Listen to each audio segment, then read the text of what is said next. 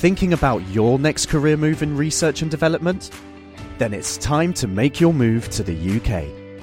The nation that's investing £20 billion in R&D over the next 2 years. The nation that's home to 4 of the world's top research universities. The nation where great talent comes together. Visit gov.uk/great talent to see how you can work, live and move to the UK. 27 minutes to 10 o'clock. It's that time of the Friday morning. We cross live to Dr. Chris Smith, the Naked Scientist, answers your science and natural history related questions. Our WhatsApp line is filling up, but so is our phone lines. Chris, how are you doing? I hope all those contacts that are coming in are not complaints. Let's hope so. I'm doing all right. Yeah, I'm doing good. And it would be lovely to see what people have got lined up for us in a festive way. Festive Christmas questions, welcome. I'm good. Merry Christmas. How are you? Very good. Let's just jump straight in because we have 3 or 4 lines waiting here already. Joe in Hout Bay, good morning. Hi, thanks for taking my call. I had COVID a few months ago, and about 6 weeks after I got COVID, I developed a new type of taste and smell that I've never experienced before. And the closest I can come to describing it is that certain foods now have quality of charred, rotten onions. So it's a brand new smell, taste sensation, definitely the two linked. And I wondered how such a thing could happen, and could it have been to do with COVID? Joe, I've seen reports of these, Chris and Joe, of people experiencing the sensation of having the taste and smell of what they can only describe as rotten food. Joe, normally you have to pay a lot of money to get a new taste sensation in a restaurant. So in some respects, you could look upon this as an advantage. I'm sure you don't, though. What you're developing is what's called parosmia. Parosmia, parosmia. And this is turning out to be quite common with people who get coronavirus. Because of the anosmia, the damage that's done by the virus to the olfactory epithelium, the layer of tissue at the back of the nose and throat that detects smell, and because most of what we call taste is actually a smell sensation, when that particular tissue regenerates and recovers, because the virus directly damages the nerve cells there that do the job of detecting odours and therefore endowing us with our sense of smell and taste, they grow back. But in some people, they don't connect back into the right bits of the brain quite correctly. And there's a bit of misrouting. And it's a bit like a telephone junction box where the odd house gets connected, instead of to the correct single telephone line, to a couple of other houses. And so a smell comes in, and normally it would create a particular smell sensation because one particular smell molecule docks with one particular group of nerve fibres. But when those smells come in, instead of recruiting just that nerve fibre that says, I smell like X, it also activates a whole bunch of other pathways that would normally only be activated by a particular other group of smells, and the result is that it changes the perception.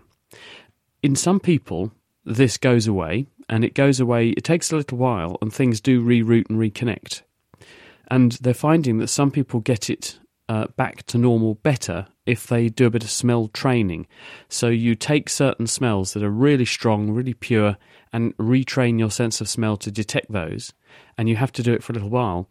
But some people, and it might be quite a high fraction, as in up to 10% of people, it doesn't actually change. It seems to be something that stays, at least for the near term. So what you have is the condition parosmia. What you may have is an altered smell and taste perception that may be there for a while. Thankfully, it doesn't sound as intense as some people. One of my colleagues in the University of Cambridge, she says that everything smells like, in her words, rotting garbage. And I think this is what Lester was getting at the beginning of the show, in the tail end of your question. Thanks so much for that, Joe. Really appreciate it. Marion in Sunningdale, how are you? Fine, thank you, Lester. What's your question to Dr. Chris? He's listening. Yes. What is the significance of the small letters C, D, E after a person's blood type? I'm not sure. I'm not a haematologist, and I haven't seen this. Maybe someone who is will be able to tell us. I mean, obviously there are blood groups which are A, B, and O, and then there's the rhesus factor. But I don't know what C, D, E would be. That escapes me, that one. So anybody who runs a blood chemistry lab or a haematology lab, please do let us know, what do those letters mean, please. Maren, we'll get the Western Cape Blood Service on the line. Maybe we can answer your question in another way. Zuki in Big Bay, how are you doing? Hi, Lester. I'm good, thanks. How are you? So my question is, grey hair or silver hair is hair that doesn't have melanin, right? So why is it that when one bleaches hair with like peroxide, it doesn't turn grey, but rather turns blonde? Hi, Zuki. The answer to this one is actually the natural colour of hair is white, not grey. And it's because hair is made of the protein keratin. It's the same stuff that your fingernails and toenails are made of. And if you look at your fingers and toenails, where they're growing away from your skin, they are white. And that's the natural colour your hair will go when you don't add to it the melanin, as you quite correctly say, which is giving it its dark colour. Or, in the case of blonde people, it's blonde coloration, because there's different flavours of melanin. Melanin comes in a dark black form, which is called eumelanin, and there's a yellow form made by people who have a slightly different genetic recipe for making their melanin, and that's called pheomelanin. And the ratio of those two also has an impact and an effect on hair coloration. When you bleach your hair with peroxide, what you are doing is chemically brutalising the hair with usually something that's pretty alkali at the same time first to open up the hair scales. The peroxide then breaks down the melanin, and then you close the scales back down again. So it's a bit like opening the car door, throwing in a bucket of water to wash everything out that's in there, and then shutting the doors again. Doesn't leave the car in much good condition afterwards, but changes the colour of what's inside the upholstery. It's sort of similar with your hair. And so it will revert the hair to a different colour of melanin. It doesn't completely strip it out and remove all of it, but it will change the colour of the melanin that's there to a blonde colour or a yellower colour. And when you ask about grey hair doesn't go grey so much as it's a bit like if you imagine a light bulb that's on the blink and it's on sometimes and off sometimes. If you look in a hair, the proportion of melanin that's in there compared to normal is reduced, but it doesn't sort of stop all of a sudden. So you go black hair, or blonde hair, white. It goes black hair, not quite so black as it should be, not quite so much melanin today. Oh, back to normal for a bit. No, I'm off again. And it creates this speckly pattern of melanin deposition down the hair, making it look, as they could say, salt and pepper or grey. And I spoke to a researcher a couple of months ago now, and he'd published a paper in the journal eLife, which is really fascinating. They actually followed a person over a period of time looking at how stress affects the deposition of melanin in hair, and they found actually it is true that stress can make you go grey, because biochemical stress in the body was affecting, in this patient, they found, the amount of melanin that they were laying down in their hair. So their hair was changing its melanin composition in response to stress. So when people say you're going to send me grey with all this stress, actually it looks like there's now biochemical evidence to back up the statement. Plenty of super stressed people where I'm standing or I'm sitting with greying hair, Chris. But does salt water or seawater, does it also have play a role? I have friends who surf during winter, and they have dark colored hair. But when it comes to summer, and they're out, in the water, 6, 7, 8 hours a day. Obviously, there's more sunlight, but they also then tend to go a tinge blonder in not only the head hair but also their facial hair. Does salt water also have play a role? Well, sunlight definitely will, and when you're out getting very surfy, then you're going to get lots of sunlight from above. You're also going to get lots of sunlight reflecting from the water as well, so you get a double dose of sunshine.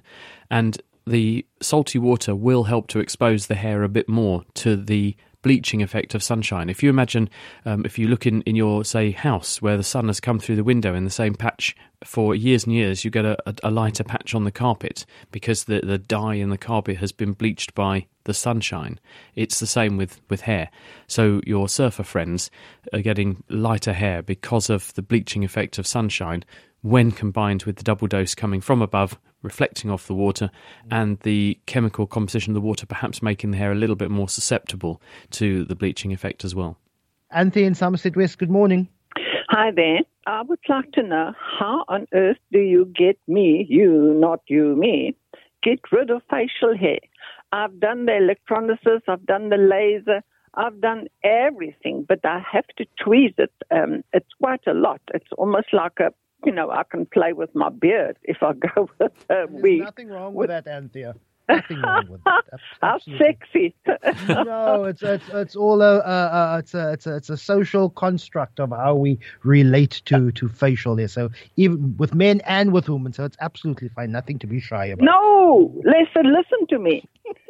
If someone touches my face, I cringe because it's like a beard, and I had tweeze it every day. Or I use an electric razor that a dermatologist has suggested. But I don't want to go through life with a beard. If it's important to you, it's important to us. Chris? Good. This is actually quite common and very distressing for some people. It's particularly in women, obviously, but actually it's something that can be dealt with and should be investigated. In younger women, there are various hormonal reasons why this happens. In older women, it can also become more common because, especially post the menopause, when the balance of hormones in the body changes, this can also shift towards a more hairy state in some parts of the body, in some people. But this can be investigated. I would suggest seeing a dermatologist because they can help with this, and there are various ways of dealing with this. You mentioned that you've tried things like electrolysis. Done well by a professional, this can be extremely good to get rid of the extra hairs that are wayward and being a nuisance and are the most unsightly. So I would recommend that someone looks at this properly just to make sure we're not missing something or that there's not some hormonal thing that's going on, and then look at how they could give you some kind of cosmetic fix that will mean you don't have to painfully pull these things out with a tweezer and each day. And I think A, it'll make you feel better, and B, it will save you a lot of time. Thank you very much. Let me be a little bit fair and reflect some of the questions that have come in. We'll take your calls in a short while. There's a question here that asks, I think it's from Colin in Deep River. I would like to know where half the sand goes when a dog digs a hole. When you refill the hole, most of the sand is missing. And yes, I have a new puppy, says Colin. Yes, I've had this experience because my dog liked to dig up ants' nests. Why he wanted ants' nests and they would then sting and bite him, I don't know, they'd be all over his head. But the reason that probably the dirt doesn't go back in the hole is twofold. Number one, that the dirt is actually being sprayed all over the place. The dog is not just putting the dirt neatly in one place, so you're actually losing a fraction of the dirt or the sand rather than scooping just what's been moved back into the hole. You're missing some. Second, the composition of dirt or sand is of particles glued together by salt and silt with big gaps between them where water has been and air is. So when you dig into the soil, you disturb that structure and you knock out all the air spaces. And so all of the particles then settle back much closer together. So when you try to put it all back in the hole, it doesn't all fit and you've got a gap. That's the space that would have been occupied by air or water between the particles when they were in their previous configuration in the pre-puppy digging phase. Let's go to a quick voice note now. 072-567-1567. You're listening to Dr. Chris Smith, the Naked Scientist. Let's have a go. Morning, Lester and Dr. Smith. I would like to know why mosquitoes prefer my blood or biting me at night instead of my wife. They literally fly over her, they come to me, and they bite me. Why would that be? Thank you. Thanks, Chris. What a brilliant question. And this is very well studied now. And the answer to this is that some people just taste better. Now, mosquitoes, it's actually the female mosquitoes that do the biting, and they do it seasonally because in order to lay loads of baby mosquito eggs, they go for a high protein meal, and they get that from blood. They can't get that from the normal fruits and sugars that they would eat if they would just loiter where mosquitoes loiter the rest of the time. The way they track down their high-protein blood meal is using various chemical markers and cues to give away a potential dinner plate. And that dinner plate is something warm-blooded, like us. And the way they do it is to use their antennae, which are their equivalent of a nose, which are bedecked with huge numbers of receptors, which are chemical docking stations for various molecules.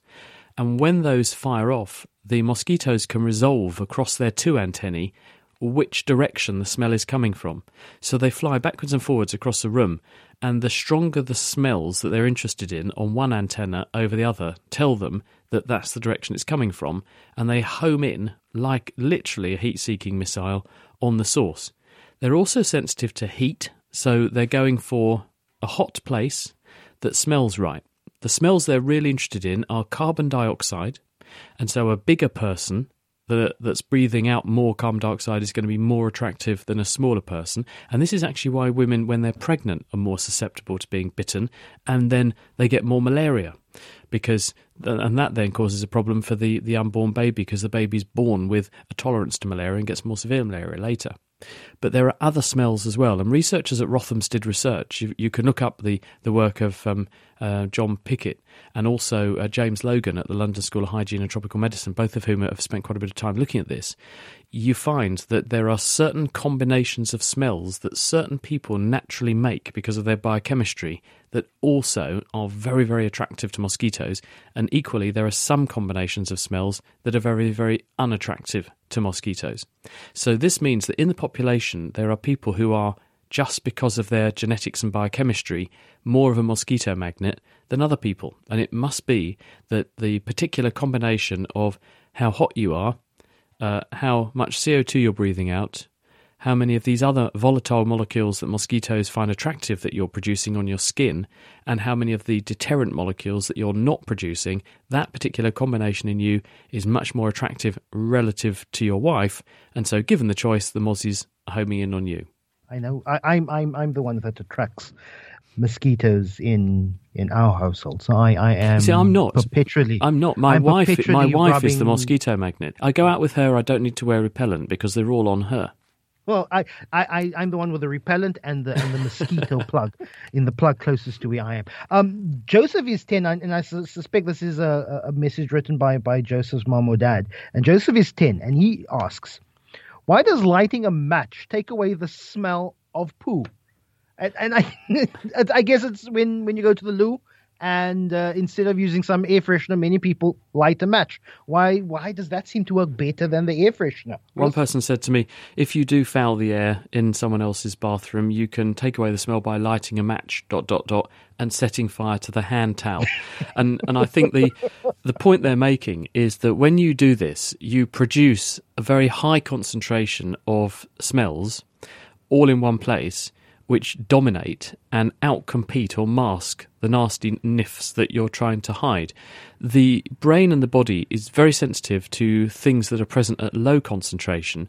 It's also much more sensitive to things which are changing. So if you produce a whole new smell sensation, you've already got used to the bad smell, so you notice the new smell more. But someone who's coming in totally unadapted will in fact notice both smells, and they'll think it smells of smoky farts in here. Probably is what they would say. But really, it's probably a masking phenomenon that if you've got a massive amount of smoke in a room and a small amount of fart odours, you're going to smell the smoke more, but you will still notice both initially. But there's this wonderful process called adaptation, which is where the nervous system slowly gets used to the presence of a stimulus that's not changing and pays most attention to what is new. Because at the end of the day, if we paid attention equally to everything all the time, we'd be in sensory overload. So the way the body and the brain cope with this is to chiefly prioritize processing for what is changing, because at the end of the day, if you're sitting there eating your lunch and then something comes along that might kill you, you need to know about the new thing that's going to kill you, not the lunch you've already been eating, because that's going to be better for your survival. You're saying that those of us who for years have been using matches to try and deodorize a toilet, it only masks it for us, but the person who's coming in after you still gets the foul smell and just a little bit of smoke. So yeah. it's a useless process. I think they're going to notice both. But the good news is that everyone will get used to it eventually. There was one other theory as to why your own doesn't smell as bad as somebody else's, which is that there has already been some exposure to your own going on, because most people are covertly creeping a few out here and there. And some of the molecules that are not smelling too good have already leached through your bloodstream to your olfactory system. So you've already adapted yourself to your own smells a bit more already. And also, because you can anticipate the smell you're going to make and predict it's going to be bad, you don't get so offended by it as when somebody else does it and catches you unawares, and it comes out of nowhere, and then you find it deeply unpleasant because it's a brand new stimulus. You're sensitive to that, you haven't encountered it before, and you have no control over when and where it comes from. Well, 10-year-old Joseph, don't play with matches, but if it works for you and your family, I guess it does. But David Klatzo's calling in. David Klatzo is a well-known forensic scientist here in Cape Town. Chris, you want to talk about mozzies? How are you doing, David? Hello, Chris. Thank you. Yes, hello, Lisa. I did. I wanted to just share with you something which I've been using for years. If you've got a mosquito problem, what you do is a very simple thing. You get an old plastic bottle of some kind, cut it in half and invert the top so that there's a narrow opening. And into that bottle, you put some warm water, 3 teaspoons of sugar, and you put some yeast powder. And what happens is the yeast munches on the sugar and produces carbon dioxide, and the mosquitoes love it.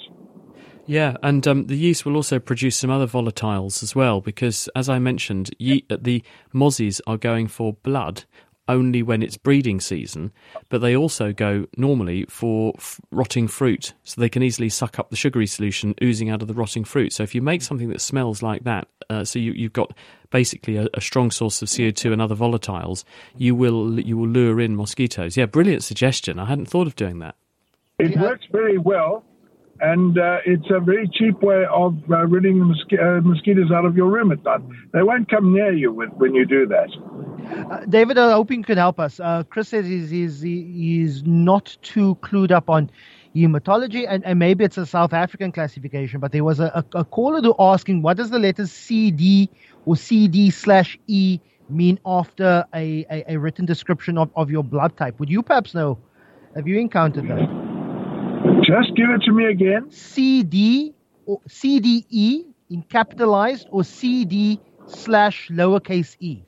I'm not sure what that means. I worked in blood groups for many years, but that's something which probably my Alzheimer's is airbrushed out of my mind. Okay, well, we're going to get the Western Cape Blood Service on, and maybe for, I think it was Marin, we will eventually answer that question. Keith asks, Chris, and probably one of our last questions for this morning, if you cough in your fist or your elbow, as we've been told to do or drilled into us over the last 2 years, what happens to the germs? And is your fist and elbow not full of germs now? That's a message from Keith, Chris. The answer is yes, it is. It's ram full of viruses and possibly bacteria and some fungi, almost certainly. When you cough and sneeze, what you're doing is creating very fast air currents that carry whatever is loitering and lingering up your airways out in droplets and, in some cases, naked form into the air around you. And the faster you sneeze, the more you expel and the further it goes. And if you sneeze into something, although you're still producing a rush of air and some of this nasty muck is going to leave your body, it will be trapped in the thing that you are sneezing or coughing or blowing into. So some of the infectious burden will be cut down and reduced, and you will get an infectious elbow, but presumably you're not going to be eating that or feeding that to other people. So it will hopefully stay there, at least for a while. And B, if you're not producing such a huge, great torrent of air, it won't expel so much across a bigger area, so it's less material in the air for other people to infect. So it's a bit more polite. it does probably translate into lower infectious disease burden in the air, and therefore it does help to keep the spread of airborne infectious diseases down at least a bit. The best solution, though, is not to expose yourself to other people in the first place. If you're unwell, if you've got symptoms of a respiratory infection and you're coughing and sneezing, better to keep yourself away from everybody while you recover, and then they're better off and so are you, because you'll keep your friends. Chris, are you taking a break over the December season? I'm going to try. It's been quite a hectic year, and we've got this Omicron business now keeping us on our toes and keeping us very, very busy. So I will endeavour to have a bit of a rest up, but you never know what life's going to throw at you, do you? So how about you? I'm working all the way through. We will keep up to date with you in the next few weeks to see if you are available on Fridays for us. I know next week is Christmas Eve. I don't know if you're going to take some time off, but looking forward to, and thank you for the year. Yeah, thank you. No, thank you, Lester. It's been questions. great. It's been really good fun, and you've been a terrific host. It's been really good getting to know you, and happy Christmas, and happy Christmas to everybody. We're looking forward to 2022 and more fantastic questions. And when people have got the answer to the CDE group, and I feel so much better that David, who's worked in blood, didn't know the answer either. That sort of restores some of my credibility, doesn't it? I'm looking forward to getting the answer to that as well for Christmas, if someone can do that. Many people ask us, why don't we podcast the Naked Scientist segment? You do it on your website. Please give us some direction where people can go to listen to this. Yep, every week on a Friday, after we finish, ideally on a Friday, we publish this at thenakedscientist.com/ask, thenakedscientist.com/ask, and in fact the entire catalogue of all of the 702 and the Cape Talk podcasts going back to 2008 are there for you to listen to. There are hundreds. It should keep you going for at least a year if you listen to a couple a week. One person said they listened to all of the programmes we've ever made, and they said they knew they'd overdone it because they began to dream with an English accent. So don't do that, but do enjoy. It's all there for free. nakedscientist.com/ask. We'll see Chris Smith, the Naked Scientist, when you see him. Thank you so much.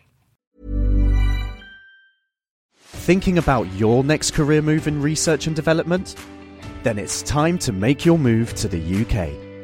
The nation that's investing £20 billion in R&D over the next 2 years. The nation that's home to 4 of the world's top research universities. The nation where great talent comes together. Visit gov.uk/great talent to see how you can work, live and move to the UK.